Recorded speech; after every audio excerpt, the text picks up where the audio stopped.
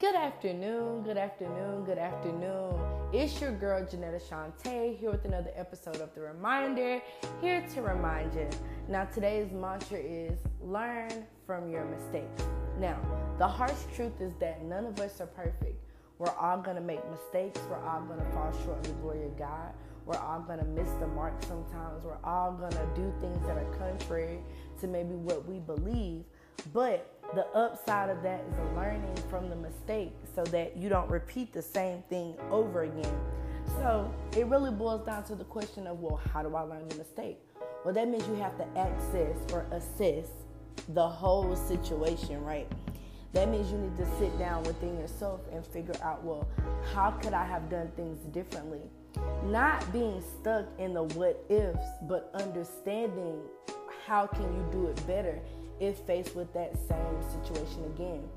The reason why that is so important is life is kind of like a house of mirrors, right? When you step into the house of mirrors, you can go left, right, or straight. But you will keep running into that same mirror until you've learned to maneuver or learn to navigate that house of mirrors so that you can come out on the other side. And that's the whole point of life. Life is filled with a lot of different hardships, trials, and tribulations, but they're only to make us better. I'm reminded of the fact of I'm not perfect. I'm going to make mistakes. And sometimes I forget in my imperfection that I don't have to be perfect in order to progress.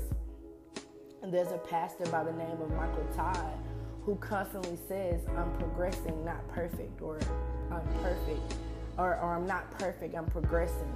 And that used to go over my head, but I'm reminded that as long as I am progressing, as long as I'm trying to be better than how I am now, or better than who I was, then I win in the end. Because it's not about how good you are at something if you don't understand how you got that good at it. A lot of times we'll say things and it'll go over our heads because we have not reached the mental capacity to be able to grasp maturity. And maturity is being able to look at things that went wrong, see those things that went wrong, and learn from those things. Because the only way to truly elevate, the only way to truly be in alignment with where God has called us to be is to understand what I am doing. Why am I doing these things? What are gonna be what's the outcome of that on the other side? I talked last week about intentions. Well, we have to be intentional in everything, not just in the things that are gonna suit us, but it has to be in everything. And that reminds me of the scripture that is found in Romans chapter 7. And I would recommend reading Romans chapter 7, 15 through 25, but I'm only going to read verses 21 through 25. And it says, I have discovered this principle of life, that when I want to do what is right, I inevitably do what is wrong. I love God's law with all my heart, but there's another power within me that is at war with my mind. This power makes me a slave to the sin that is still within me. Oh, what a miserable person I am. Who will free me from this life that is dominated by sin and death? Thank God the answer is in Jesus Christ our Lord. So you see how it is? In my mind, I really want to obey God's law, but because of my sinful nature, I'm a slave to sin. So I read that scripture because I want us to be reminded that you're not perfect. You're going to make mistakes. We are constantly fighting within ourselves.